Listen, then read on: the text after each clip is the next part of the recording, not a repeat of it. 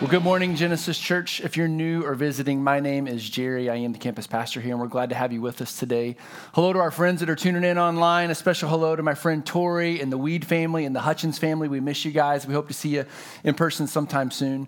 We've talked about this a little bit today, but today is a really exciting day for our church family. If you're new or visiting, you'll get a little bit of a feel for this after service, but we are in week 4 of a 4-week celebration where we've been celebrating some amazing things that God has been doing in and through our church family through all the weirdness of the last 2 years. And so we have lots of reasons to celebrate. And if you like celebrations, you know this. We've been giving away a lot of free stuff the last few weeks. That's one of the ways that we're celebrating God's generosity. So after service today, you'll be glad to know we've got free cupcakes in the lobby, and you need to take 3 of them. They all need to be gone today, okay? If you got your picture taken week 1, we've got those printed and framed for you. They're also out in the lobby. Today, we're also giving away free Mud Love bracelets and these greater bookmarks as just a way for us to remind ourselves of what God has been doing in and through our church family. These are available for you at the Info Hub. And you notice Paul was wearing a pretty cool Genesis hoodie. We're giving those away this week. We're going to draw names for those. And so if you haven't registered yet this week, we're encouraging you to register every week.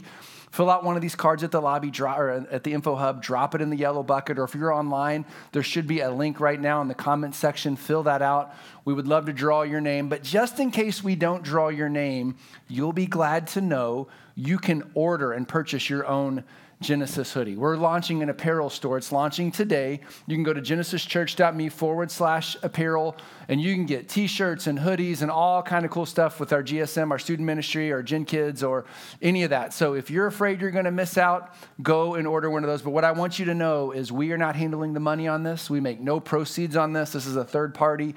And so everything that you're buying from them and not for us, okay? We make no money off of these. So be sure to go buy those and support Genesis Church out in the community, okay? Now, if you like free stuff, you've loved this celebration. You're like, yes, what's it going to be next week? But I know that some of you are secretly celebrating because you're like, finally, it's week 4, which means they're not going to talk about it next week. We'll move on past greater, and you know what? It's okay. We love you too. We're glad you're part of the Genesis family. I just know that I know how our minds work, right? But just in case you're new or visiting, let me tell you what it is that we are celebrating. 2 years ago, literally right before COVID-19 shut down our world, we launched into this initiative as a church family where we said by Easter of 2022, we wanted to collect $7.5 million to help us accomplish 3 specific things. We wanted to grow in our efforts of making disciples, reaching our cities, and changing the world. Now, when we talk about making disciples, this is what Jesus has commanded his followers to do. And this is the fuel behind everything that we do here, from kids and students and adults and groups and worship environments and outreach. We want to train and equip people to follow Jesus so they can do the same in their everyday life. That's disciple making. When it comes to reaching our cities, specifically, we said we wanted to equip our physical locations in Carmel and Noblesville to better serve our local communities. And so you've noticed here in Carmel, we've been making some upgrades to the building, and we've got some more planned in the future that we're excited to tell you about. But a big part of Greater was relocating our Noblesville campus. We have felt for a long time like God is saying, you need to get ready. You're not going to be there a whole lot longer. And we keep saying, where are we going to go? And he said, I'll tell you when we get there. But over the last 2 years, we've been able to set aside a building fund to help offset a lot of those costs. And so because of our continued collective generosity, we've got those funds set aside, and that's exciting. When we talk about changing the world, we're talking about increasing in generosity beyond the 4 walls of our church. And we celebrated this last week, but I want you to hear this one more time. Over the last 2 years and all the turbulence of the last 2 years, our church family has been able to give away over $650,000 to ministry partners locally and around the world. And we think that's important because we know that we serve a generous God and we want to be a generous church. And so we love celebrating those kinds of things with you. And later today, later in the service, you're going to get to see and hear stories from people just like me and you and how this greater journey has impacted their life and how they've learned to trust God in ways they never dreamed possible or imagined. But today we want to celebrate you, the individuals and the families that have walked this crazy journey with us. We are so thankful. Our staff team, our elders, we are so thankful for you, your encouragement and your faithfulness. And so as we move past greater, we want you to know the mission stays the same. We're all about pointing people to Jesus. And so as we jump into God's word today, I want to take a moment to pray, to thank him for his faithfulness and to ask for his guidance today and every day past this. So would you please pray with me? Father, we want to stop and thank you.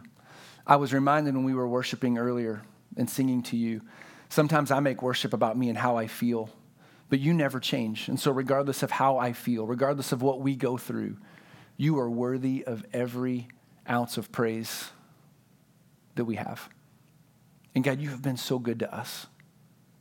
And possibly the strangest 2 years of our lives, you have just continued to show up time and time and time and time again. And so we want to say thank you. We're thankful for the journey of these last 2 years. I'm excited to see where you're going to take us in the future. But we want to lift everything that we do to you. As we study in John 3 today, Holy Spirit, will you help us not just to hear these words, but would you help us to make these words our mantra? When we don't know what else to do in life, would you help us to come back to John 3:30? Would you help us to focus on Jesus making you great and to becoming less in the process so all people see and hear and think about is you? We love you, and it's in your great name we pray, Jesus. Amen. Well, if you have a Bible, go ahead and turn to John chapter 3. As many of you know, we're studying through the Gospel of John this year in its entirety. Last week we were in John 5, but today we're going to jump in a time machine. We're going to go back a little bit to John chapter 3. And while you're turning there, I need you to help me settle a debate that came up in my home earlier this week, okay? So we were comparing calendars, me and my wife, and seeing what's going to happen throughout the week, and specifically on Saturday. My wife said, our son has a track meet on Saturday afternoon. And it was late in the afternoon. And I didn't think much of it. I just said, who in their right mind is scheduling track meets late on a Saturday afternoon? Why wouldn't you do that on Saturday? This is literally my thought. Why don't you do that on a Saturday morning? And then I went one step further and said out loud, don't people know it's March Madness and people want to be watching basketball games? They don't want to be at a track meet. And my wife, who I know loves me very much, said, well, gosh, I guess it's sad that they didn't call and ask your opinion on the matter, right? Now, she has used that phrase frequently, and I knew what she was saying. It was like a gut check for me. But then she went one step further, you guys, in front of our children. She said, Jerry, why do you have to be such a control freak? Now, we've taught our kids it's not nice to call people names. So I was a little offended there. But then I was like, a control freak? I'm not being a control freak. Like, what do you mean? I'm just trying to make it so that everybody can like what I like and can, yeah. So freak sounds strong. I prefer a control enthusiast, okay? An enthusiast implies expertise and enjoyment. And I feel when it comes to college basketball, I have a little bit of expertise, and I want to maximize the enjoyment of basketball. I don't want to be at a track meet, okay? Nobody called to ask me. Had they, I would have said, why don't you move it up a little bit? Everybody be happy, right? There's really no debate. My kids were teasing me. They're like, Dad, you are kind of a control freak, okay? But aren't we all a little bit? Don't we all have a control enthusiast inside of us? Now, some of us really need to chill out. Some of us are professionals at this. But I think if we were honest, there's different facets of our life that we try really hard to control. Specifically, if it's something that's very important to us or something that we think we're really good at. And so why do we do it? Why do we try to control these things? Why do we jockey for position and wrestle for control? Because really, we think we know what's best, don't we? We think we know what's best for us. And if people were to ask, we're happy to tell them, I think this is best for you too. It's just what we do. And the more I've thought about this, I think that there's an unwritten rule in our world that I think we all subscribe to and we're all pursuing in some way. And I think it goes something like this. The more influence you have, the more control you can have. And the more control you have, the more power you have. And the more power you have, you get closer to the top of the power structure where everybody has to do what you want to do, which means you're pretty special. You're pretty great. I mean, is that not the message of our world? All the talk about influencers, that's what we want in our life. Well, today we're going to look at the life of a man who said, actually, that's not how you measure greatness. That's not even the point of life. And this guy was a really big deal. His name is John. People refer to him as John the Baptist. We've talked about him in here a lot. But this story that we're going to look at today came at the height of his career, the pinnacle. And he says, actually, if you want to know the secret to being great, it's not being in control. It's actually learning to minimize yourself more and more and more. So let's jump into his story and let's see what we can learn. But beyond learning it, let's learn how to apply it to our everyday life. So John chapter 3, verse 22 says this: after this, Jesus and his disciples went out into the Judean countryside where he spent some time with them and baptized. Now, John was also baptizing at Aenon near Salim because there was plenty of water and people were coming and being baptized. This was before John was put in prison. Interesting little side note there. Verse 25, an argument developed between some of John's disciples and a certain Jew over the matter of ceremonial washing. They came to John and said, Rabbi, that man who was with you on the other side of the Jordan, the one you testified about, look, he's baptizing and everyone is going out to him. Now, let me give you a little bit of context so you can understand what's happening. At this point in time, John the Baptist would have been known as a powerful influencer in the nation of Israel. And crowds of people would have come from far and wide to hear what he had to say and to be baptized by him or his followers. And so from his disciples' perspective, the people that followed him, they looked at John and like, you're the man, you're the guy that's in charge. You started this movement and people should listen to what you say. But now this guy named Jesus, who John had baptized just a few months before, was gaining more followers. And all of a sudden there's a debate that breaks out. Who's better? Who's greater? Who baptizes people better? Now I want you to put yourself in the shoes of John the Baptist's friends and followers. You can sympathize with them, right? The control enthusiast in you would come out and say, whoa, time out. John was here first. John started baptizing people first. By the way, John baptized Jesus, and if you didn't know, his name's John the Baptist. Ain't nobody baptizing better than him, right? And if that's true, John would have an identity crisis on his hand. At least if he were me, he would. If that's my name, like, isn't that what I'm good at? But apparently John the Baptist viewed it completely different. Look at what he says in verse 27 and 28. John replied, a person can receive only what is given them from heaven. You yourselves can testify that I said, I'm not the Messiah, but I am sent ahead of him. So when his disciples come and confront him about this popularity of this guy named Jesus on the other side, he says, guys, this is the way it's supposed to be. I've told you this. He's supposed to be more popular. Now, this is very consistent with everything that we learn about John's life. Back in John chapter 1, people come to him and they're like, hey, John, who are you and why are you baptizing? What is this all about? And he says, okay, first of all, I just want you to know, my job description from God is that I was sent to baptize people so that the Messiah would be revealed and I can point people to him. Now, that's a really important job description, right? But now, all of a sudden, it's catching on. John's job is working and more people are paying attention to who Jesus is. But now his disciples they're a little nervous for him, but John's like, guys, this is the way, this is my job, is to point people directly to him. But all of a sudden, people are actually paying more attention to Jesus. And John says, I can rest in the fact I've just done a good job. In fact, he's going to go on to use a really familiar analogy, and he's going to say, I want you to understand my relationship with Jesus because it makes me joyful. And it should cause us to celebrate. Look at what he says in verse 29. The bride belongs to the bridegroom.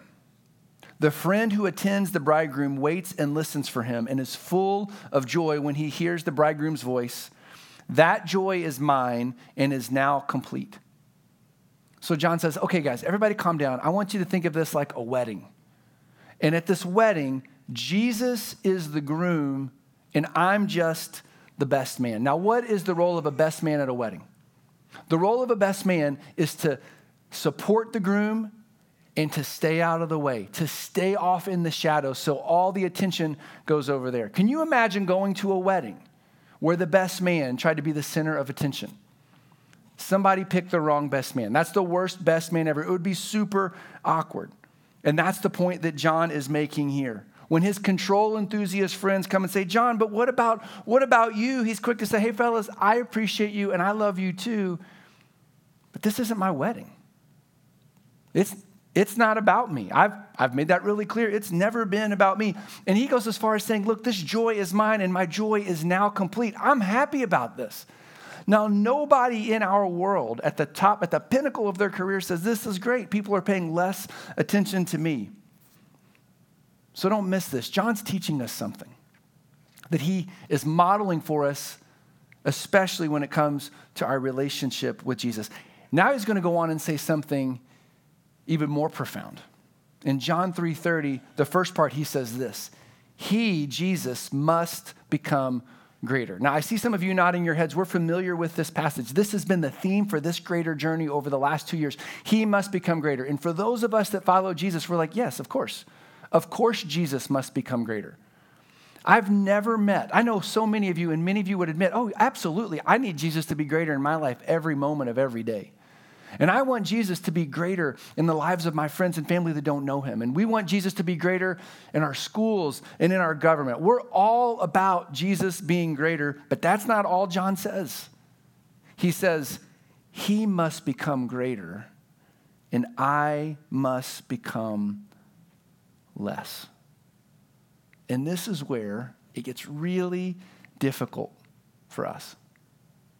Because we know that Jesus is great.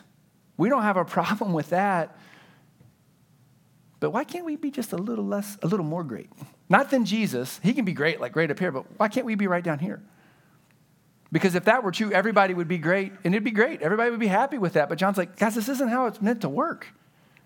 Do you understand who he is? Now, I like how pastor and author Kent Hughes describes this. I want you to think of this. This isn't profound, but I think we need to be reminded of it. He says, we live in a competitive society that is structured to compel us to measure our achievements against everybody else. In other words, the world that we live in is built on this philosophy that our goal isn't to be good, it's to be great, and it's to be better, and to let everyone know how good we are. And we compare ourselves. And so the goal is to work our way up the chart. And we want everybody to know how good we are. Let me give you a practical example that I think many of you can relate to. A few years ago, Allstate Insurance Company surveyed all their drivers. And they said, on a scale from 1 to 10, rate yourself on how safe you are as a driver. Now, what is the average from 1 and 10? What is it? 5. You know that, right? You know what the average score was of this survey? 7. The average driver rated themselves as a 7. You see the problem, right? You can't be average and above average at the same time. It indicates that there's something inside of us that says, oh, well, yeah. I mean, everybody else is average. I'm just a little above average. Probably a little above average, if you know what I'm saying, right? There's something inside of us. We just can't help ourselves. We want to be better. And if there was ever another human other than Jesus that could have said, oh, that's me. I'm actually pretty good. I'm great. It would have been John the Baptist. In the Gospel of Matthew and in the Gospel of Luke, we have this recorded twice where Jesus is speaking about John. In Luke 7:28, Jesus says this about John the Baptist: I tell you the truth, among those born of women, there's no one greater than John the Baptist. Now, can you imagine if Jesus had said that about you? There's no one greater than Jerry Naville. There's no one greater than Paul Mumal. Guys, I know myself well enough to know that I'd be like, hey, did you hear what Jesus said? I'd be happy to sign your Bible if you whatever, for a small fee, right? There's something in us. Like, we thrive off the most humble person. It's what we literally can't help ourselves. But John was so different. Jesus said these things about him, and he said, the goal isn't that the focus is on me. The goal is that every bit of glory that comes my way, my job, my purpose, is to direct and to deflect it all back to Jesus. Now, we know that up here, but man, oh man, isn't it hard to do in our everyday life? But I want you to think about what John knew to be true about Jesus. We learned that John had discovered that Jesus was the Messiah. When John baptized Jesus, Scripture tells us he saw the heavens open. He saw the Holy Spirit come upon him like a dove. He heard God speak from heaven and say, this is my son in whom I'm well pleased. So John, in that moment, discovered this guy's the Messiah. But actually, John, we get a hint here that John didn't just believe that Jesus was the Messiah. He believed that he was God in the flesh. And it has to do with that wedding analogy that he shared earlier when he said that Jesus is the bridegroom. This is really interesting. The Old Testament scriptures teach that Yahweh, the one true God of Israel, he's referred to as the groom of Israel, his people. So when John says he's the groom, he's saying, oh, he's bigger than the Messiah. He's God in the flesh. And so when John says he must become greater and I must become less, he is actually telling us there's no competition. There is no competing with Jesus. And oh, by the way, it's really important that we understand where we stand compared to him. It's not that we're worthless. Obviously, we're worth a lot to him that he would die in our place. But John says we have got to understand where we stand in comparison with Jesus. John knew that every ounce of glory in our lives needs to be directed back to Jesus. Let me flip it and think of it like this. This might help. This is actually a little painful.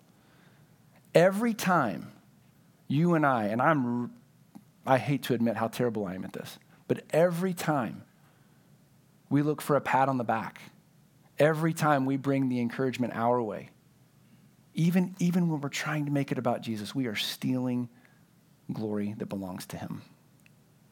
And that's not a small thing. We think, oh, a little here, a little there. I just want people to know who I am. Did you know that Satan, God's greatest enemy, that's the reason he was cast out of heaven? Because he said, oh, I want glory that belongs to God. And he would love nothing more than to fool us into thinking in all of our pursuits of Jesus, oh yeah, why don't you get a little bit for yourself on the side? It's okay for people to know who you are. That was his problem. He wants it to be our problem. And John says, no, this shouldn't be an issue. He must become greater. I must become less. Now, I want to confess to you, when I read John 3:30, I understand the principle. I understand the value in it.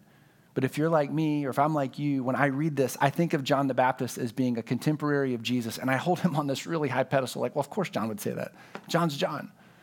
So I think it helps us to see examples of everyday life of what this looks like. And I want to share one with you right now. There was a man named William Carey who was an English missionary to India in the 18th century. He's known as the father of modern missions, and he's best known for translating the Bible into 6 different languages. He's got a pretty incredible life. But there's a story about him, and it has to do with this couch. This is William Carey's couch, and it's on display at Regent Park College at Oxford University. And here's the story. William Carey was laying on this couch when he was close to death. And he rolls over and he looks at his friend and he says, hey, when I die, don't talk about William Carey. Talk about William Carey's Savior. Now, this is a man that had an amazing legacy for God's kingdom, but he said, please don't waste any time talking about me. And now his legacy is that this couch is on display because of his famous last words. It has everything to do with Jesus. Jesus must become greater, and I must become less. That is the goal of our lives as followers of Jesus. Now, I know that it's not easy, but because he is who he is, and because he's done what he's done for us, we have to have that separation so that everyone sees him for who he is. And that's why over the last 2 years, as we've launched into this greater journey, without knowing what the 2 years would be like, we chose this passage, John 3:30. And as we move past greater, we want this to be our mission moving forward. We want the name of Jesus to become greater. So people don't talk about Genesis. In anything that we do, it's all about Jesus all the time. And I know for many of you, I love sitting and sharing stories with you of what these last 2 years have been like.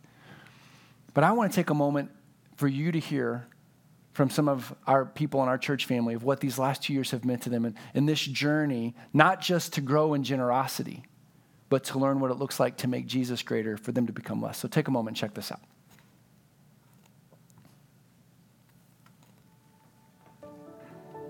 When this started, I just retired from Stanley Security, which,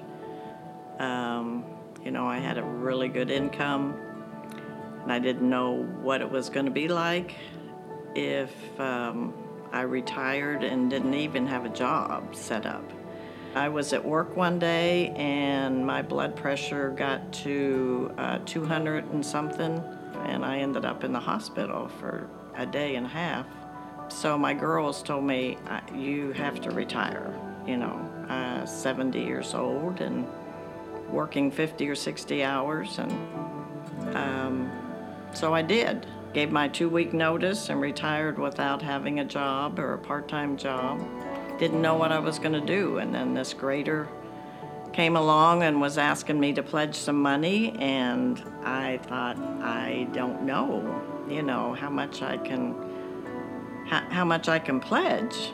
But if I'll pledge so much money, and if I don't feel like I'm pledging enough, I'll serve at the church. I want to do anything and everything I can because he has blessed me so much. I can't give enough back to him. I've seen God stretch me and make me so much more closer to him that I just feel like a new person and a changed person through greater and through what God has done for me.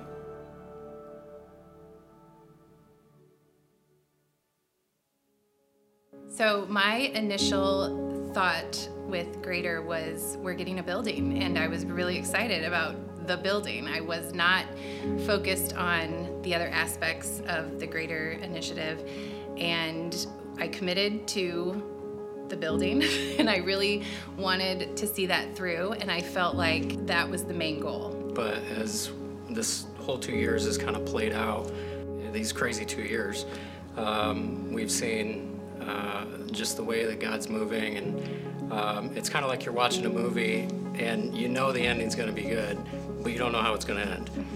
But you're just along for the ride.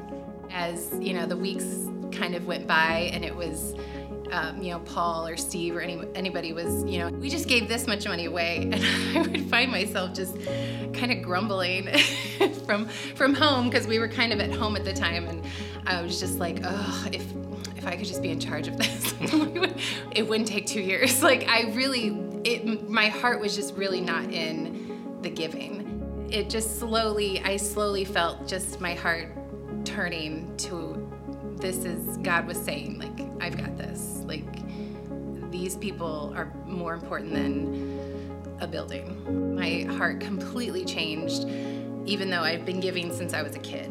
I've always known, like, this isn't my money. This is God's money, and he can do whatever he wants. This wasn't a building fund. This was just initiative to show that Jesus is greater. And I don't know, that totally just changed my heart. I've always had faith that God would provide for us, and he has. And so it was like, well, of course he would provide this a crazy amount of money to reach all these people and a building. But it took me a while to get there. It just took a minute.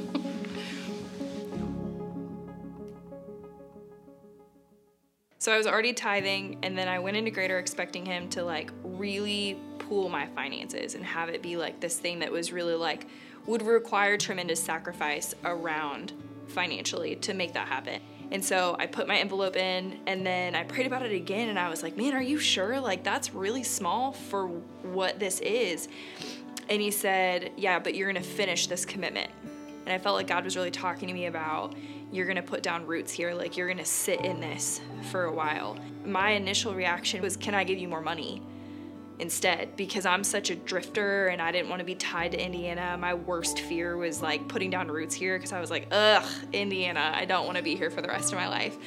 During the Greater Initiative, I felt like God was really pulling me in to look at my relationship with him differently, to challenge that part of me that didn't necessarily pursue him anymore, because I felt like I was already very comfortable in that space with him. And then on top of having to learn how to pursue him as God does, he kind of challenged the environment that I was in. And my job became very difficult. My nature is to run or to find another opportunity or to find a way out. God really asked me to sit in it. The amount of time that I spent just having to learn how to be still, and not just in the sense of quiet time with him in the morning or in prayer. It was, how do I sit in this space that is so incredibly heavy for me and allow him to sit next to me? And that's a really challenging thing. It's just been layer upon layer of God saying, if you would just trust me with this. And I hope that I remember this the next time that God's like, all right, let's go. We're going to do some more ripping things out by the roots, and we're going to grow, and we're going to sit in it together again. I hope that I remember this, that I'm so grateful for everything that came out of those 2 years of just pure trust. I've just never experienced anything like it. Now, those are just a few stories of people just like me and you and their journey and what this has looked like. I know our family could tell a story of growing in generosity beyond what we have ever imagined, but also seeing God work in our church family in ways that we never dreamed possible. And so we just want to take a moment and thank you for joining us on this journey. But I love what Donnie said. I wrote this down. She said, this isn't a building fund. It's about making Jesus greater. We said that 2 years ago, but to hear her say that 2 years later, it's really humbling. But that's what we're about here at Genesis Church. And I can tell you one thing about all of those families. As much as they love Genesis and they love Genesis, they're all about lifting up the name of Jesus. I want you to think about some things that we know about that John the Baptist said about Jesus. After baptizing Jesus, Jesus came back to that place, and John pointed to him and said, behold the Lamb of God that takes away the sins of the world. When he pointed to Jesus with all those people around, he said, you guys are looking to me. That's the man that's going to die in our place, myself included. In this chapter, we see John the Baptist saying, he's the groom. He even says, the bride belongs to the groom. He's defining who we are and who he is to us. And as a groom, he was willing to lay his life down for his people so that we could be restored to him. He has proven the lengths that he will go to protect us and to save us. But I want you to hear what's recorded at the very end of John chapter 3 about Jesus. It says, the Father loves the Son and has placed everything in his hands. Whoever believes in the Son has eternal life, but whoever rejects the Son will not see life, for God's wrath remains on them. John's gospel is a gospel of belief. And John the Baptist, if you were to ask him, he would say, don't look at me, look to him. Put your trust, put your hope in him. And so for those of us that follow him, I want to encourage us to continue to follow him on that journey, to lean into the community of this church family as we live out this life together. But if you've never placed your faith in Jesus, I want you to know he is waiting for you. He's extended an offer to you that can change your life. He wants you to be a part of his bride, this church. And so if you're ready to make a decision for Jesus today, you can drop us a comment in the comment section or email us at info@genesischurch.me so we can follow up with you this week. Or me and Paul will be available after service. We would love to pray with you or talk with you, but there's not a greater decision because we believe that Jesus must become greater and we must become less. Let's pray. Jesus, we believe that you are who John said you are, the Lamb of God that has come to take away the sins of the world. You died in our place. You left the comforts of heaven. And because you are who you are, we want you to become greater. And Holy Spirit, would you help us to become less? And it's not because we're worthless. We are of such great value to you, but we have to become less. And the more we become less and the more you become greater, everyone around us will see you. And so as we move forward past this greater initiative in our church family, Jesus, we just want people talking about you. Would you come and move in powerful ways, and would you use us to make your name greater? We love you. We're so thankful. It's in your name we pray. Amen.